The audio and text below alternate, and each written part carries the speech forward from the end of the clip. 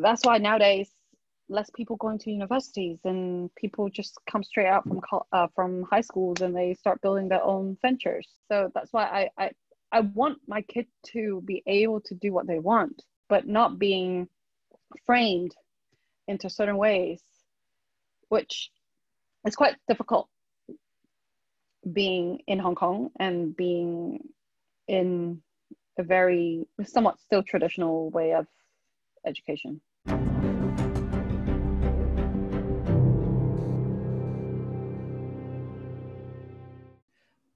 Thank you, Cindy, for joining us. We met, 4 years ago, I think it was, or about that time. And I obviously know who you are, but could you could you tell all the folks that will hopefully have an opportunity to get to know you now moving forward? So what do you do, Cindy? And tell us a little bit about yourself.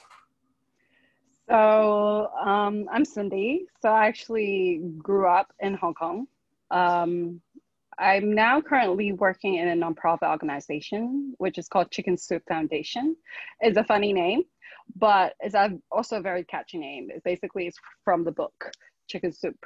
So, and I'm actually currently the chief incubator. So basically everybody calls like chief executive officer, all these kind of roles, but we believe that we are the incubator of different charitable programs. So that's why my title becomes chief incubator. So I'm just a normal girl, to be honest. I grew up in Hong Kong, but then actually when I was 9 or 10, I actually asked my parents, can I go to boarding school in the UK? Okay. Yeah, because this is only one reason why I decided to do that, because I hated Chinese. My worst subject at school was actually Chinese. And I thought like going abroad, then I can completely forget Chinese lessons. So that was, when you're 9, you're thinking, okay, if I go somewhere else, then I just purely it's English medium of education, perfect. So then at that time, because everybody thinks, okay, going abroad is very expensive. You must come from a very wealthy family. No, because basically my dad is a policeman in Hong Kong. Wow. And during that time, when you're a policeman, the Hong Kong government actually have subsidies, allows their kids to go to boarding school overseas. So that's why I was very fortunate that my parents were able to do that for me. So I was there for till I was 17, and then I came back to Hong Kong. Went to Chinese international school because I couldn't pick up any Chinese because I only had like primary 5 Chinese. I see. So then I continued my education in Hong Kong. And then basically now I have 2 kids. One is turning 9 in December, is a girl. The older one is turning 11 next March. So it's basically a boy and a girl. And yeah, life has been fun in the past 30 plus years, but I'm still learning. Every day is learning for me, and I love learning, and that's just me as a person. So I like exploring new things. I like challenges, and I like building things. Like whenever I go into a new company, I always look at things, what they're not doing right. And then try to revamp it. And that's why I think, because before working for Chicken Soup, I actually worked in a German retailer. I think the US has it, Aldi, the supermarket Aldi. Yeah, I was So basically I was there for 4 years in Hong Kong. Basically it's a sourcing office. So it's very German. It's a very good learning ground for me to build in my patience, my detailedness, all the 1 pages I have to write, all this kind of things. But I thought I've never fit in very well because my boss always said I'm a very creative person, and they actually bound me from my creativity, and it was not me. A lot of things there I want to unpack, but I'm sorry to pivot so quickly to a concept that's different culturally, because you grew up in London, or spent spent a good amount of time there, and obviously you started in Hong Kong and then went back. Mm-hmm. But what was your perspective on the German, way of doing things? I'm curious from an education standpoint. So in order for a company not to take risk, they really test things out very carefully. So basically, for example, maybe, I don't know, maybe working for a US company, you basically propose something, you just go for it. Something like that. But with a German company, it takes like 3 to 6 months to actually get an agreement on something. And there are just lots of back and forth of fine-tuning the idea to make it perfect. But then because they want to minimize the risk as much as possible, so that's why they have to continue trial and error before they actually launch something out. But because of their idea of not want to take so much risk, that's the success behind this whole retail supermarket around the world. They are one of the fastest growing discounter in the world. I see. And they are privately owned. Yeah, so they own Trader Joe's, right? So, yeah. And I don't know if you've seen a Trader Joe's. Have you seen a Trader Joe's? I'm not sure. Okay. There's nothing like this in Hong Kong. There's only, only in Hong Kong, there's only Parking Shop and Welcome. So they're the two monopolies, right? So when you joined that, I was wondering, did you move to Germany or were you planning on coming? No, so I can tell you, when I went to interviewed for this company, I didn't know what it was. Okay. So basically because I got interviewed by the managing director at that point, and he was like, "Oh, have you heard about Aldi?" I was like, "Sorry, no." Because even when I was in the UK studying, I only know Tesco's, Sainsbury's, Waitrose, these kind of like big ones, right? But Aldi was never there. Maybe I was in central London. So basically, because in Aldi, the stores tends to be a little bit further down the suburbs. That's how they make people drive to get to the stores. But I have no idea of what this store is until I start working in it. And the history of this company, it's amazing. To be honest, even though I feel out of place within this company, but I still think the business model, it's amazing. Yeah. It's how they can work like that. It's basically the philosophy behind it. It's just clean cut. You cannot really, there's a reason why it's successful. Yeah, no, for so many years.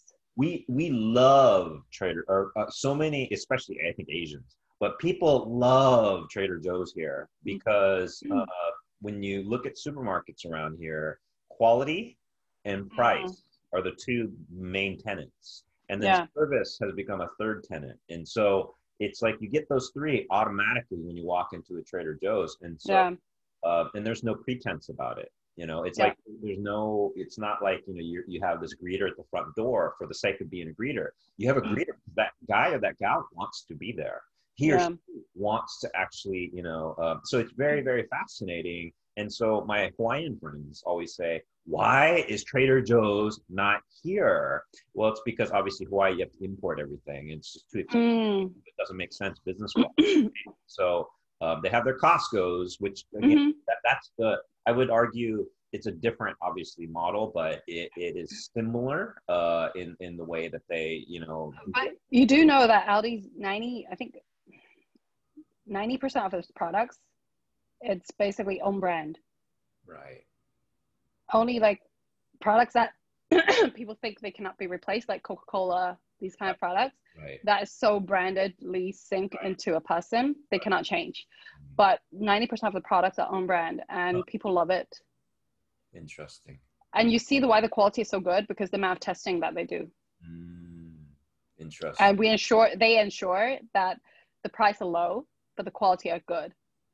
That's amazing. That's why it's successful. Yeah, no, and what this makes me think about is how we can do this in education, maybe, Yeah. Because Aldi, so it was started by Aldi Nord. I'm not sure who Nord, or if that's a German name or. So basically, Aldi Nord, it's basically, it's why am I talking about Aldi history? Yeah, I'm sorry. I So, apologize. And we're like, but let me get this straight. Aldi is actually when it first started. It started as a tuck shop. a tuxedo?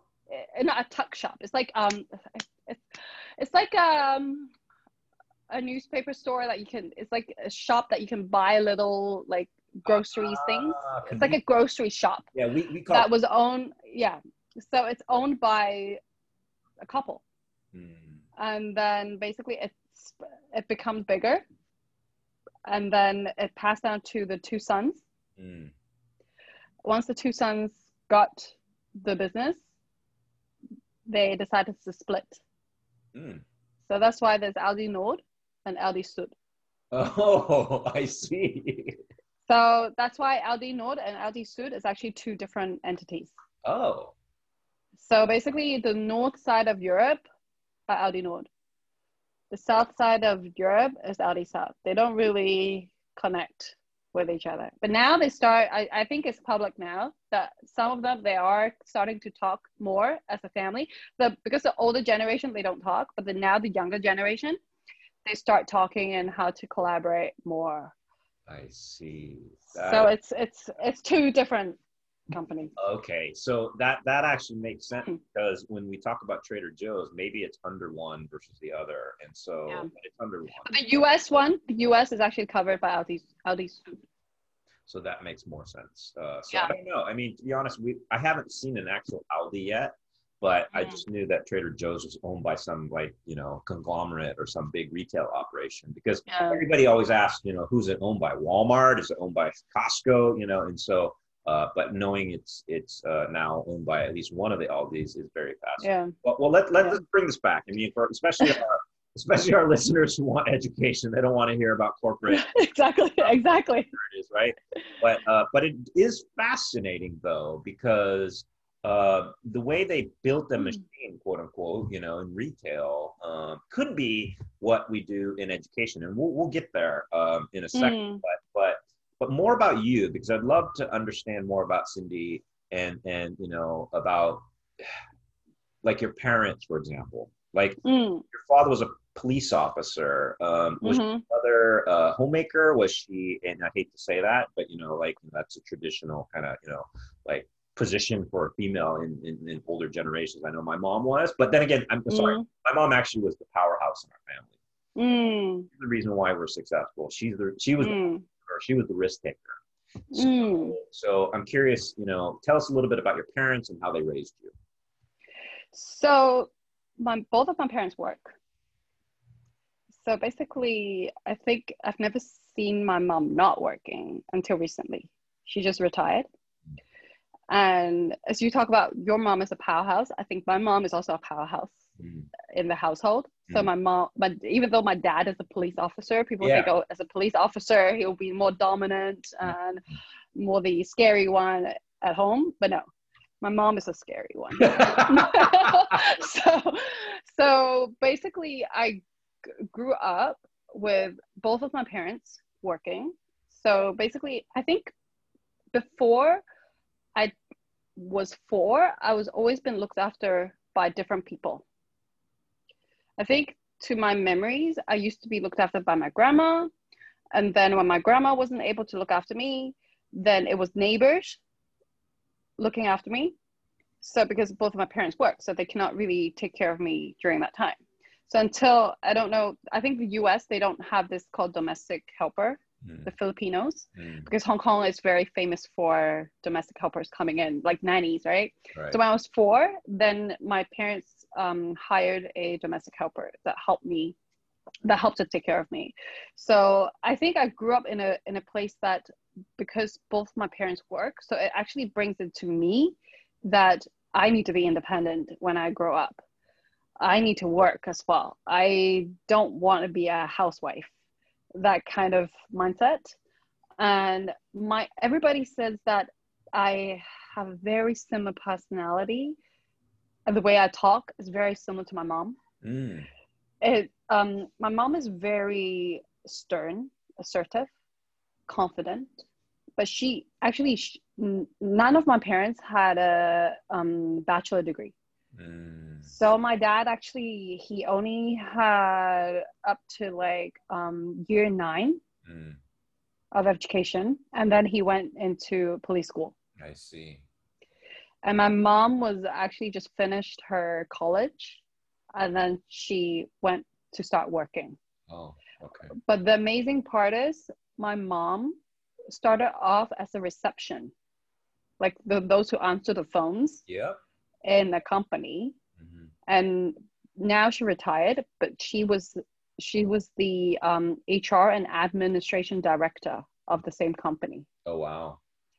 You never see that nowadays Mm. because of all the education and normal social norm that you have to have a degree to get to that certain position. Right. But in the olden days, she was able to do that, and I always look up to that. And my parents have always been giving me a lot of freedom when I was younger, and because I have such a stubborn personality, yes, I'm not easy to handle. I can tell you, I've never been an easy kid to handle. I remember, like, my dad always say this, like, I'm those type of kid that if I want something at a toy shop, they won't buy it. I'll stand there till they buy it. And they will leave the toy shop. You'll still and I'll start crying. And then I'll sit on the floor, and they would just leave me there. So basically, that's how stubborn I am. And but then because they give me a lot of freedom, so a lot of the times when I make certain decisions, they allow me to do it. And I think one of the biggest thing that I've learned from my parent is because when I left for the UK, I was the person who made the decision to go to the UK to study. I remember I was very homesick, and I called my parents, and I cried and I cried and I cried, and I said, I want to come back. I don't want to stay here. I want to go home. And my mom, she looks assertive on the outside, but she's very soft-hearted on the inside. So basically, she was like, okay, let's send her back. And my dad then become the assertive one, saying, no, if I let her do it this time, she always fail in her life. That actually helps me to what I am right now, is that, yes, I can give up on a lot of things, but if I give up something so easily, I'll just keep giving up. Right. So I think yes, I grew up in a Chinese family, and people think, oh, Chinese family must be very traditional. And like you have to do certain things in certain ways. But I've never felt like that in a family like this, because I don't know, I think most probably because I spent most of my childhood time in London. So every time when I come back, it was a holiday. So they don't really hit me very much of being a very traditional parents. But of course, my relatives, they're very traditional. But with my parents, they give me enough space to grow, so that right now I'm very I feel very privileged, to be honest, to grow up in a household like this. I can see that. I really love the story. So I mean, to be honest, I want to literally talk to you for like hours, but one thing I would like to peel back just a little bit more is your mother and your father grew up in what kind of families? Because I'm curious as to how that made them, so that now they made you, I guess, or didn't make, created the environment for you. So tell us maybe just a little bit more about like what kind of families did they grow up in? So my mom has 3 other siblings. She's the youngest one. And both of my uncles are also police officer, and my granddad is also a police officer. So it's basically grew up in a very police family. Law enforcement. But but my mom is always the cheeky little one to my knowledge, from my grandma. So she always been the one that can lie without blinking, those kind of things, right? No one can actually notice that she lies. Okay. But my dad actually, my dad has 9 other siblings. So he is actually the second youngest from the others. And he actually grew up in a more wealthy family when he was younger. And but the thing is, because my granddad gambles a lot, he actually lost a lot of money. And then basically it changed the entire family completely. But then my dad actually has a lot of older sisters, which help to look after the younger brothers.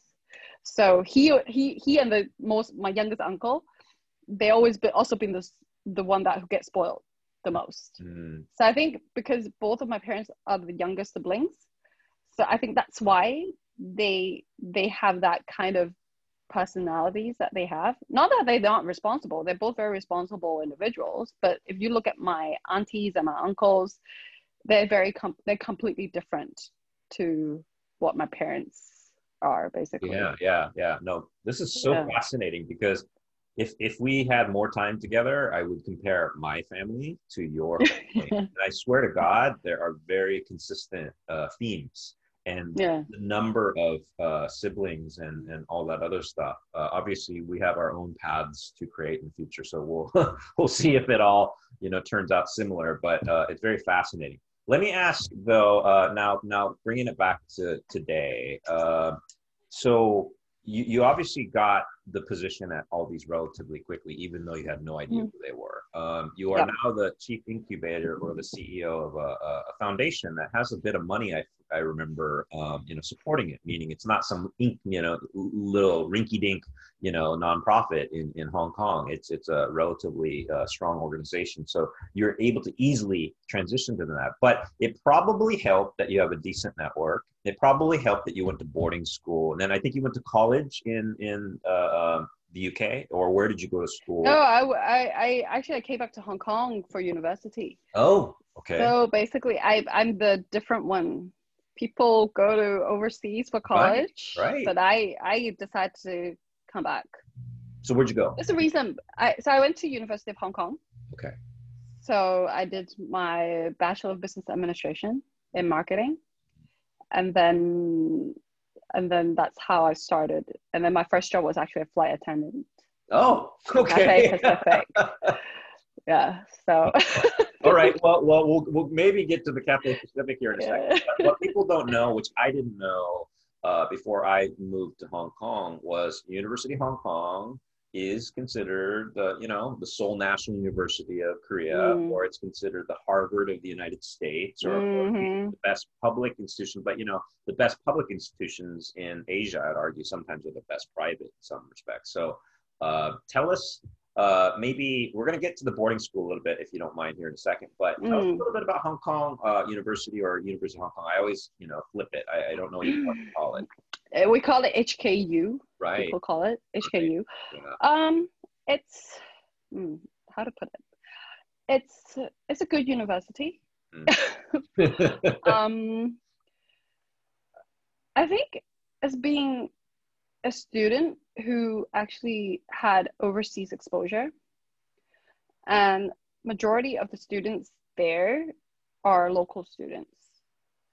And I don't know whether you know much about, I think in Korea and Hong Kong, style of education are very similar. It's very competitive. Yeah. Everything is about results. Right. And results. Right. So everybody talk about GPAs. Every day is GPAs. And it was actually quite difficult for me, because I went to UK, I came back for international school, and international school is very similar to overseas education. It's just in Hong Kong.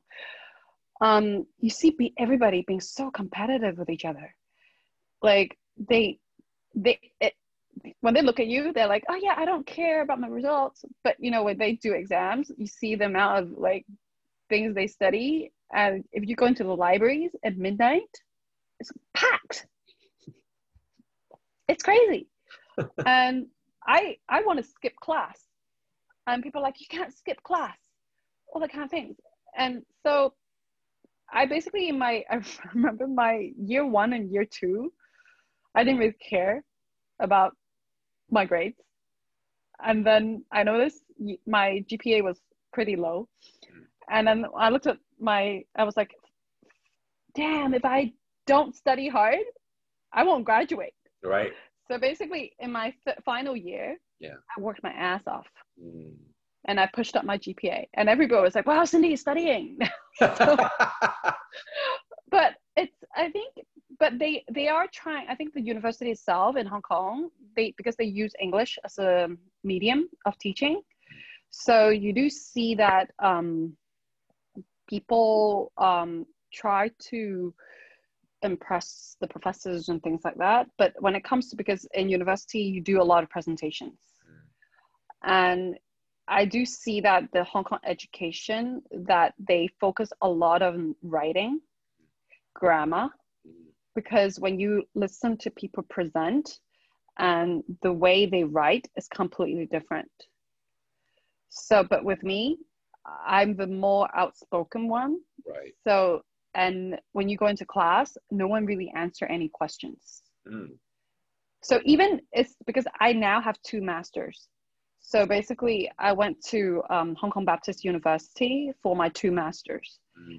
You thought like, because both of my masters are part-time, so everybody actually works to go to school. Right. You thought like if you have worked, you should have more confidence and you'll be more outspoken, but no.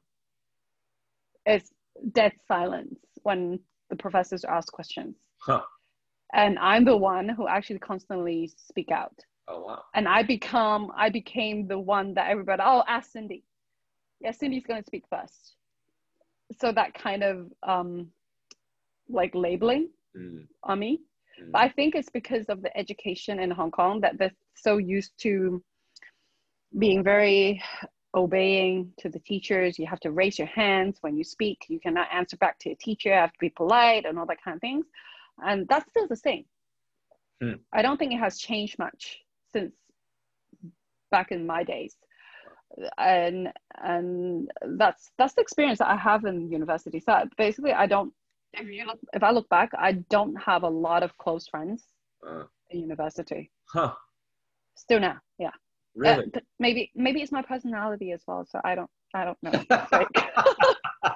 Well, you said you're, to me at least, but we can tell the audience if you didn't say it, but you're an introvert. So why were you, speaking up all the time with the questions? Is it because something was, firing you up, like something, like, was there a need to, tell me a little bit of the psychology behind that? Basically, I'm an introvert when it comes to strangers.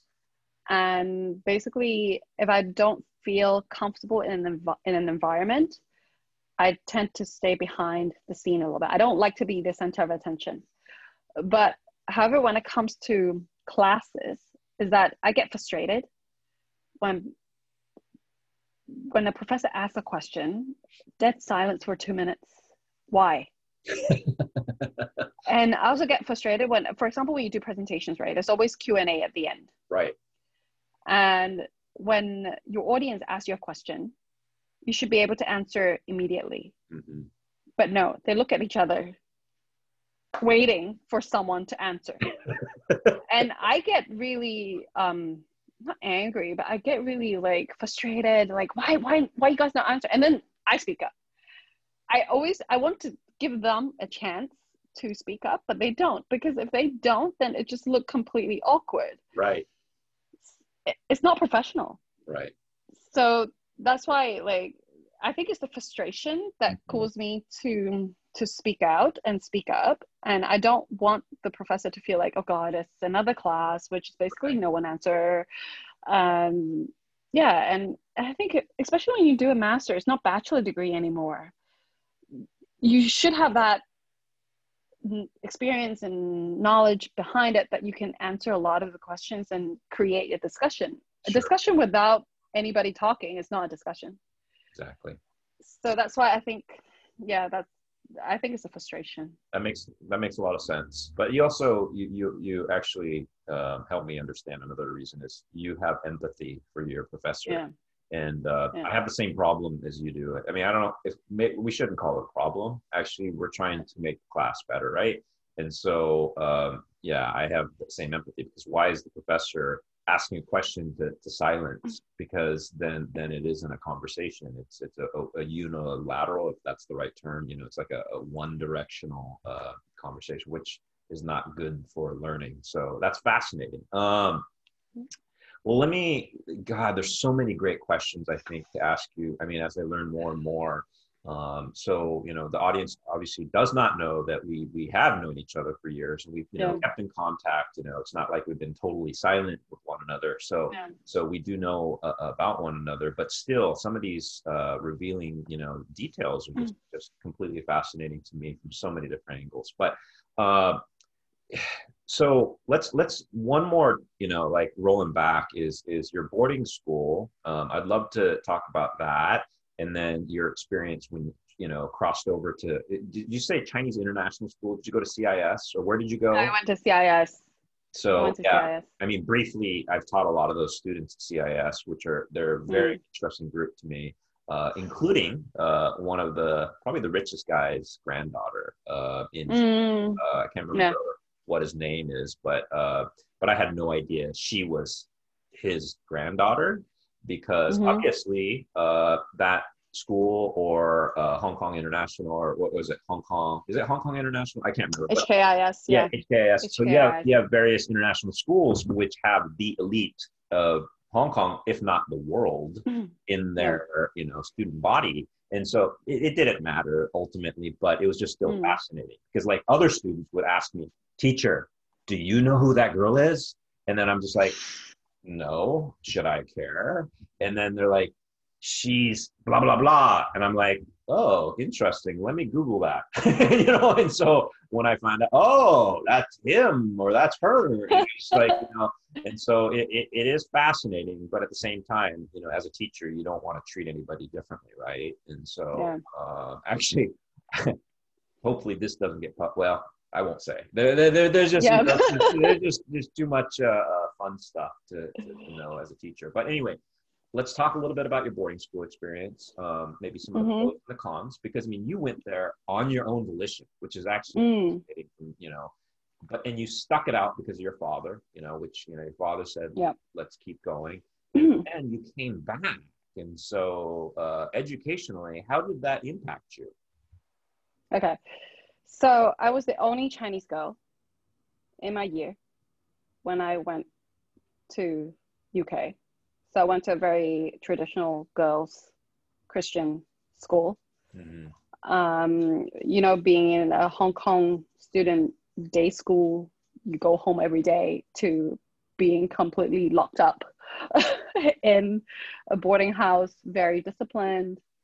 But actually having no Chinese people in my year for at least the first 3 years was very beneficial to me. That's how I learned my English. That's how I got an accent, which is not Chinese. So because I think when I was, how old? 14, that's when the students from Hong Kong start coming in. And that's when they start they bond together.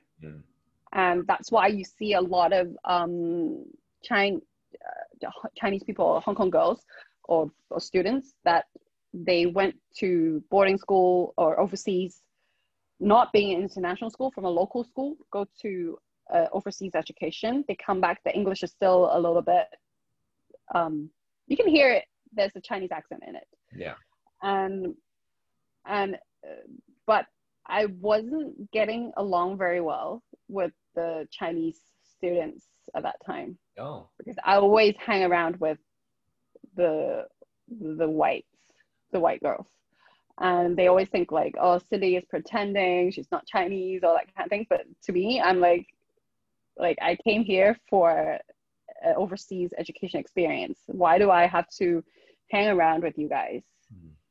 but I'm not in Hong Kong.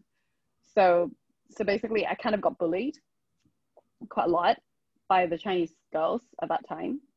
But I gained really good friends during my school years in the UK. And boarding school has actually taught me a lot in terms of independency, being responsible for yourself, how to really take care of yourself when you're sick, when no one's around you, how do you deal with problems, which I think a lot of kids these days, they don't know how, to be honest. Because it's true, because they're so protected by their parents. But I think even for my kids, I would love to send them to boarding school, because it's an education of a lifetime that you would never get elsewhere. So actually, after my GCSE, I changed school to another mixed school in Upper London. I went into, I don't know, it's because of a transitional schools, but I actually had depression and anorexia. So I lost tons of weight. As you know me, I'm quite skinny as a person, but I'm actually, my lowest was like 93 pounds and I'm 5'7". So can you imagine that? So that's why I came back to Hong Kong. Oh. It's not because I want to come back to Hong Kong. I see. It's because my health issues. That's why I have to come back to Hong Kong. And then at that point, when I came back to Hong Kong, my mom went into a panic because I couldn't get into a normal local school, right? So I have to find different international school that will take me as an interim student. So luckily, I got into one of the best international schools in Hong Kong, which is CIS. It's very different. I can tell you, being in international school and overseas is not, in terms of education, the way of teaching, it's similar, but the students are very different. Because even though like in UK, a lot of my friends, their families are very wealthy, because I go to a private school, and private school in UK are expensive. But they're not saying the international school students are not down to earth.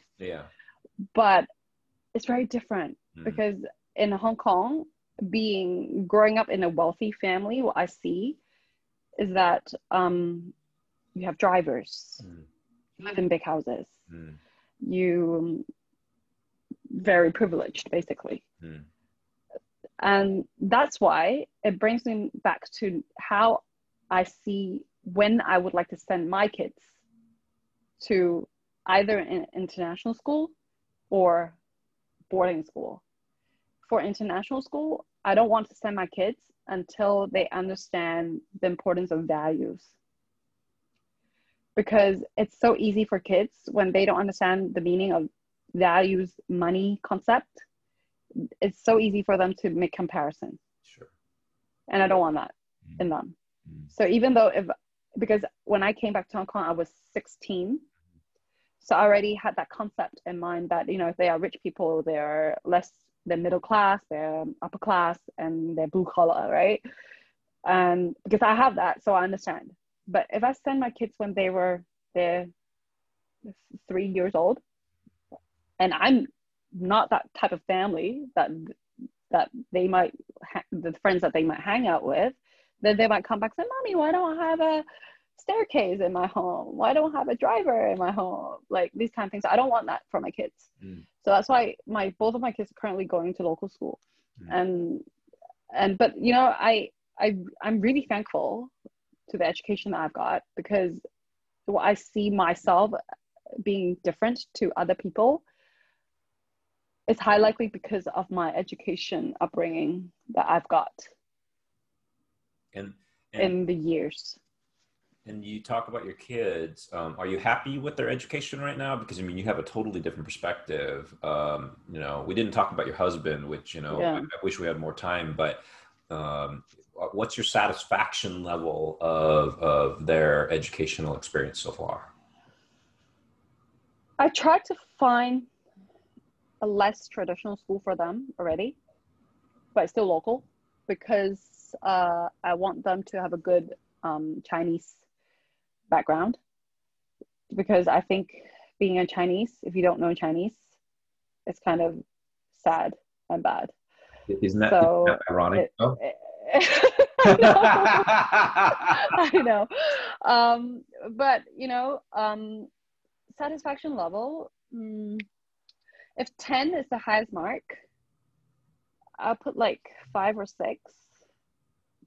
What can you do as a parent in Hong Kong to help your children get from 5 to 6 to 7 or 8? I mean, I ask this because I had a similar feeling with my own boys, even though they went to one of the best public schools in the Seattle area. I still was frustrated because actually, ironically, I was frustrated because they were too pampered. I was actually shocked at how pampered a public school could treat their kids, because I felt like, no. They need to actually fall down. They need to learn on their own. They need to actually have confusion, because once they go to college or they go out to the real world, they're not going to be as prepared. So I was actually a little too worried that the school wasn't doing that. But then I look back on it and I say, oh, wow, it was actually a really, really good school. Like, these teachers really cared and all that. So, but back to you. What can we... I think the school itself is a good school. That you don't really focus on results. That's a pretty good thing compared to a lot of local school in Hong Kong. Okay. But still, I think it's too spoon feed in a way. I don't like spoon feed education. It's still somewhat very traditional when it comes to learning certain subjects. Like you have to memorize a lot of things, and you have to memorize your grammar. It's lots of worksheets during grammar. And even though the school is trying so hard to allow the students to think creatively, but there's not it's just the education bureau in Hong Kong not allowing that for them to do that, because it's a half subsidized school by the government and half is privately funded. So they already have the freedom to do certain syllabus differently to a completely public school. But still, there are lots of things that I wish that they allow them to make mistakes. And you're not allowed to do that. And also because I think because also the parents in the school, they're very protective, which kinds of make it frustrated for me, that I always see myself as quite different in terms of in comparison to other parents. Sure. That I need to interact. Yeah. And maybe I'm a little bit younger than other parents of my kids' friends. So my teaching style, it's quite free style. And I let them do the homework, and as long as they complete the homework, if they make mistakes, they make mistakes. If they come back with a test which is basically failed or got like a 70% mark, I basically tell them, okay, why? What, is it because you don't know it? It's just all silly mistakes. Like mistakes that when they study, they know it. Yeah. It's just but I always think, like, not every kid are exams materials. Right. And you don't judge a kid being successful or not by how well they complete the exams or tests. Right. So that's why I don't, but that's the reality. That's the world, right? If you want to get into a good uni, you have to do well in your exams. Yeah. But I think, that's why nowadays less people going to universities, and people just come straight out from high schools and they start building their own ventures. Yeah. So so that's why I want my kid to be able to do what they want. Yeah. But not being framed into certain ways, which is quite difficult being in Hong Kong and being in a very somewhat still traditional way of education. Yeah, yeah. Well, there is one small path that my younger twin has pursued, which is also an option, which is the K-pop industry. Or Really? So yeah, so which group? BTS? No, his band will not be debuting until next year, I think, or the year after. The company released several well-known bands, but not. Is it YG or No, which it's one? not YG or JYP, but it's like number 5 or 6 or something like that. I can't remember. It's like right behind them. But despite that, I mean, regardless, the point is that I think kids do have those different options these days. You said they launch ventures. Well, maybe they, go into entertainment. I'm in the Hollywood. I'm in Hollywood, so I can see the opportunities here. But at the same time, that's more risky, as we talk about risk versus no risk. Well, this is so amazing. I actually, there's a lot of other questions I wanted to ask, but I looked at the clock and I was like, oh God, it's already, coming to an end. But it made me think a little bit. Like, I mean, I'm so appreciative of your time today, but I'm thinking, if we can, maybe we should have like a round table, with other mothers or maybe other fathers even. I don't know, but guys don't seem to talk for some reason when it comes to education. But that's another side, or whatever. But maybe we'll do that. So I'd love to have you back. So I'm just gonna, throw that out there. But we do need to wrap up with a couple of these questions that I call the 5 Qs. So the godmother of my kids actually relabeled this. We used to call it the lightning round. So we used to make you have to answer these in one word, but no more. You can answer it with whatever number of words that you feel is important. But here we're going to start with the first one, if you don't mind. And I think I know the answer, but we'll see if you surprise me. You think, really? We'll see. But so who's your hero? My dad. So I was wrong. Told you. My dad. To be honest, I think a lot of people will have famous people names and things like that, right? But I think deep down to me, my dad has always been a hero to me because he's there whenever I need him. And I know he would drop whatever he's doing when there's something wrong with me. Because I can tell you, I'm not easy. I've been through a lot throughout life. Though I'm not old, but a couple of years back, I was actually in severe depression. So that was the time that I was in the darkest place of my 30 plus years life. And my dad was just there all the time. And yes, you can have a husband who can love you, but no parents can give you that much of unconditional love. I think that's the biggest hero for me. Does he speak English? Not really well. So I'm gonna ask you a favor for you, hopefully. But can you speak to him in Chinese right now in case this ever gets, he gets to hear this? What would you want to tell your dad? Answering the same exact question, because I think hopefully he'll get to hear it. I don't know if you ever told he understands it. I can translate to him.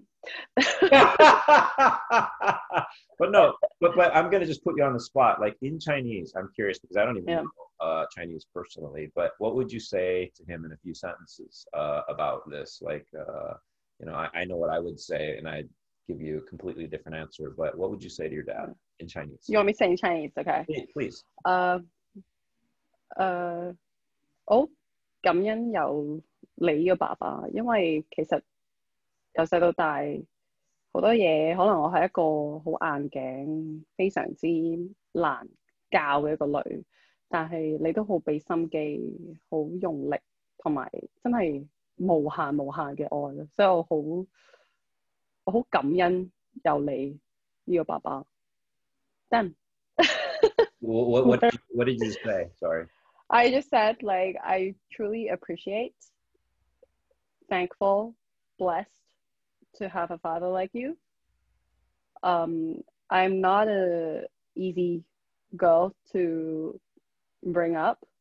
I know I have my stubbornness. I can be difficult to handle, but you always be there and always show your love no matter what I do, and basically support me whatever decision I make. So yeah, That was beautiful.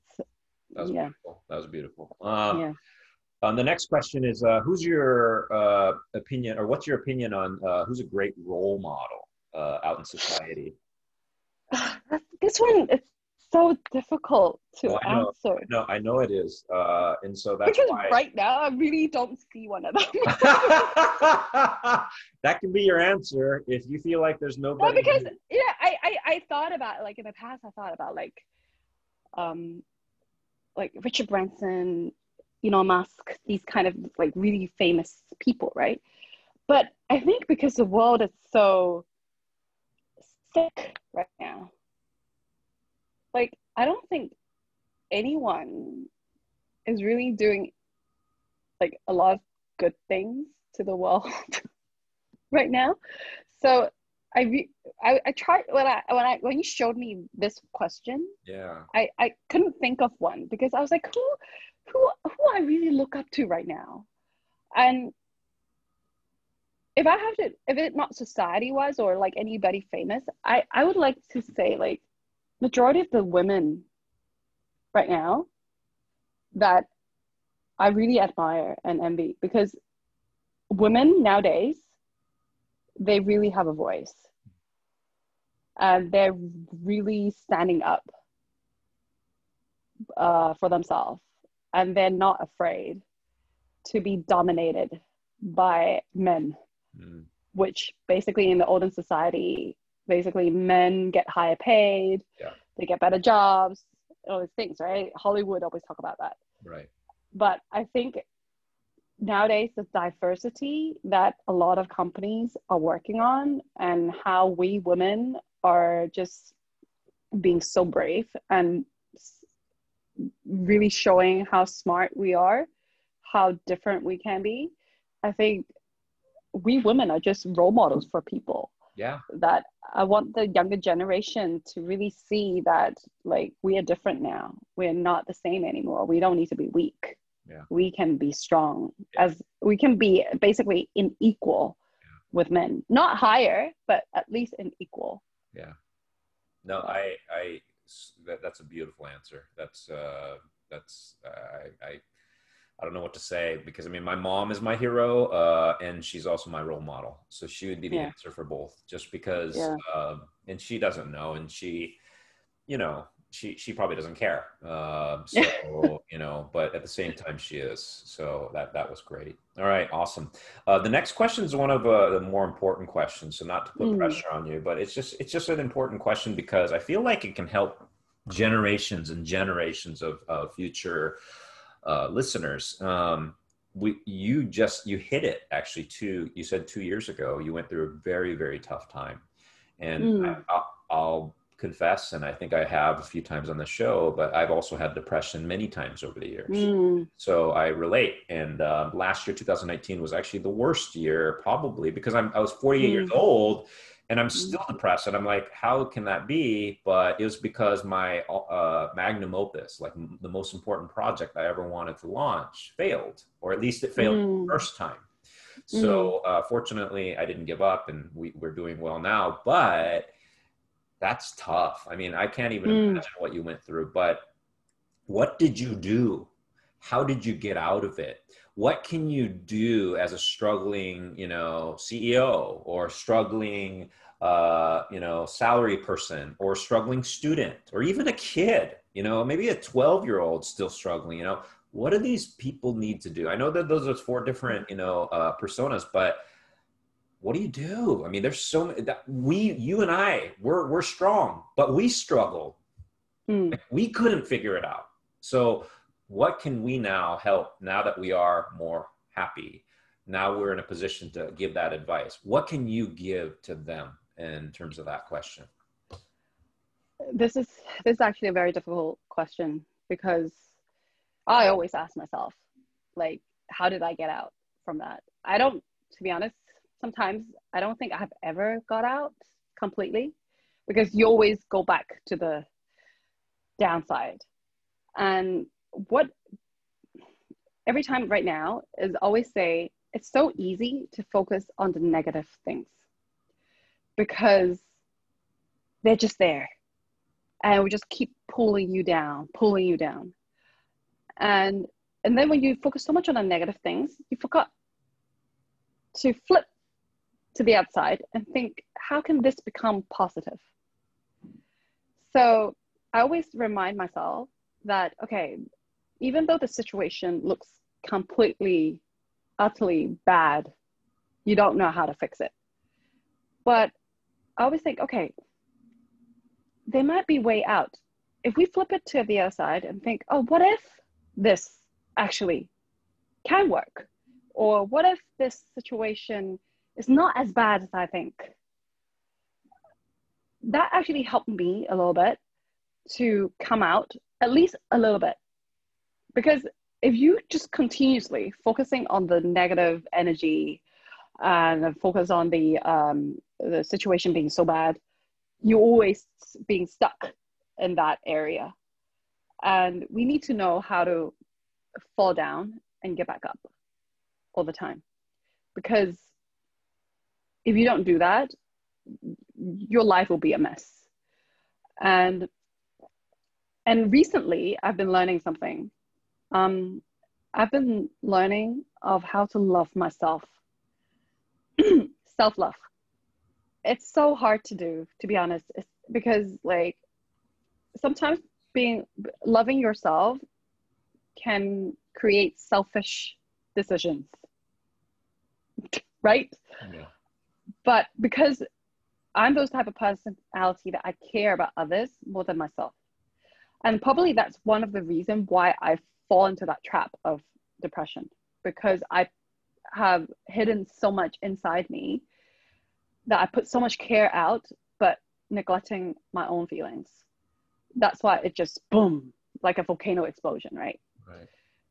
In order for not doing that again, I need to know how to be selfish. It sounds not good, but if you know how to love yourself first, then you know how to love others. Because if you don't even know how to love yourself, no matter how much care you show to other people, it means nothing because you're neglecting yourself.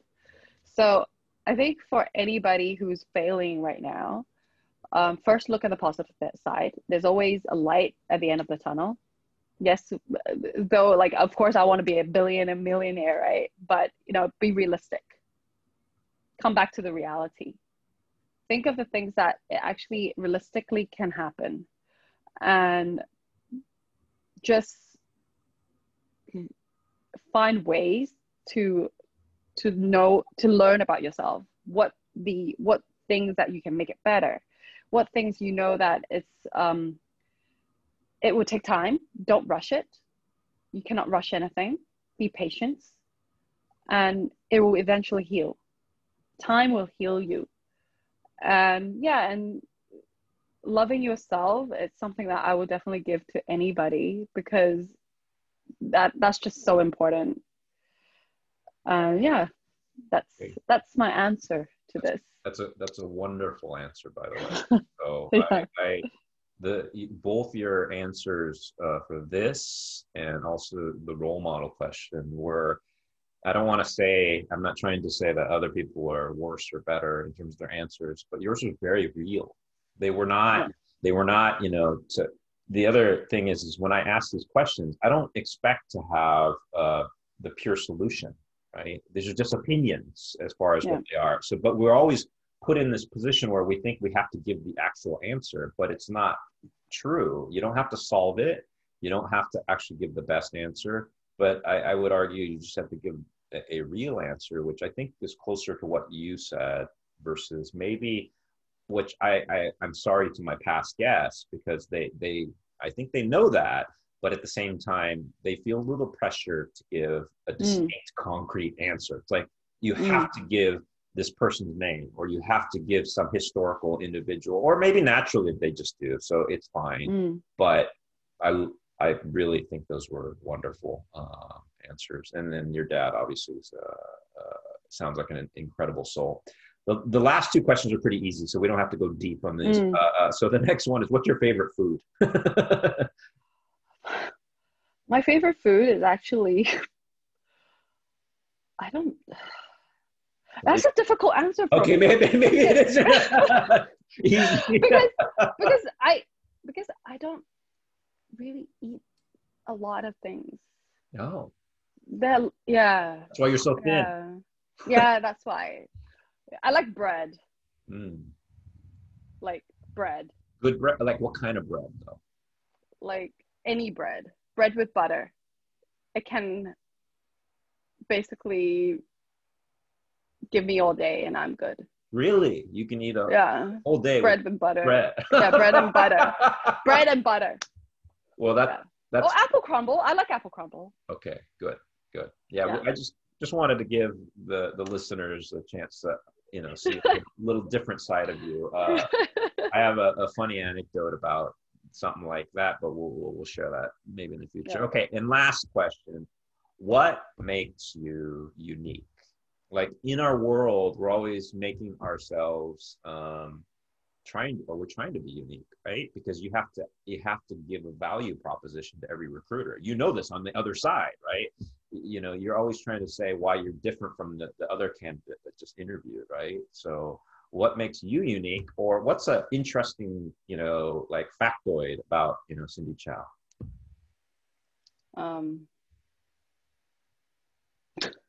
My BMI is very, very low.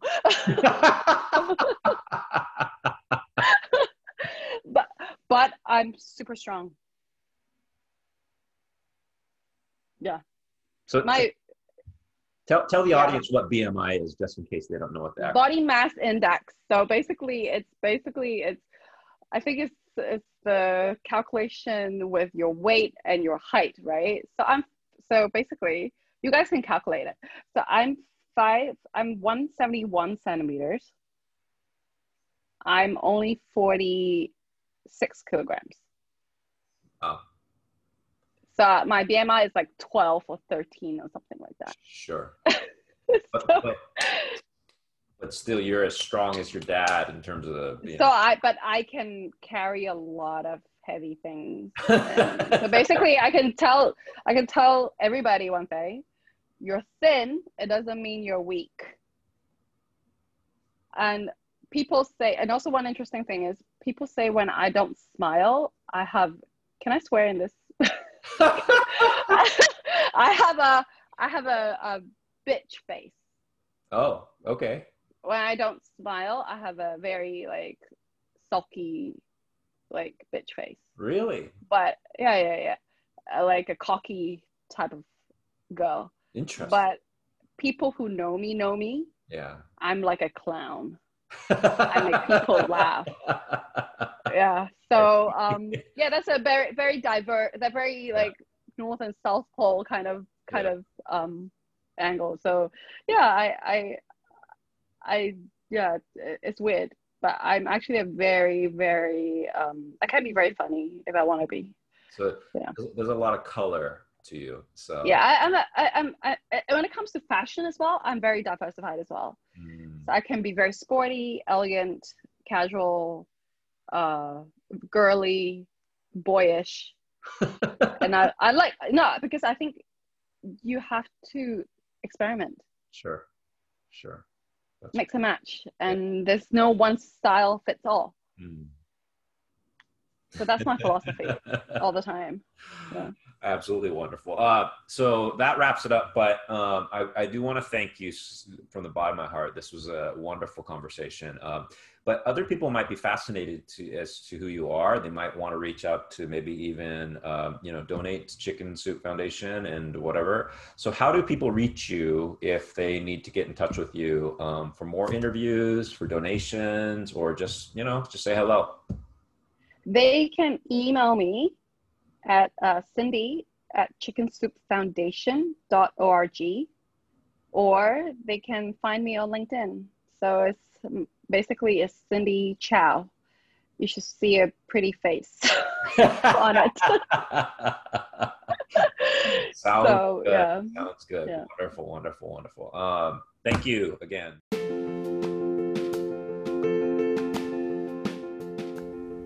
Thanks for joining us here on Educate.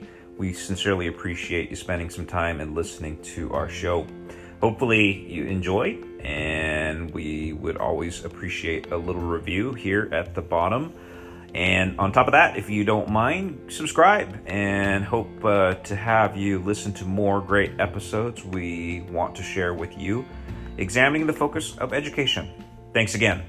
Look forward to seeing you back here on the show.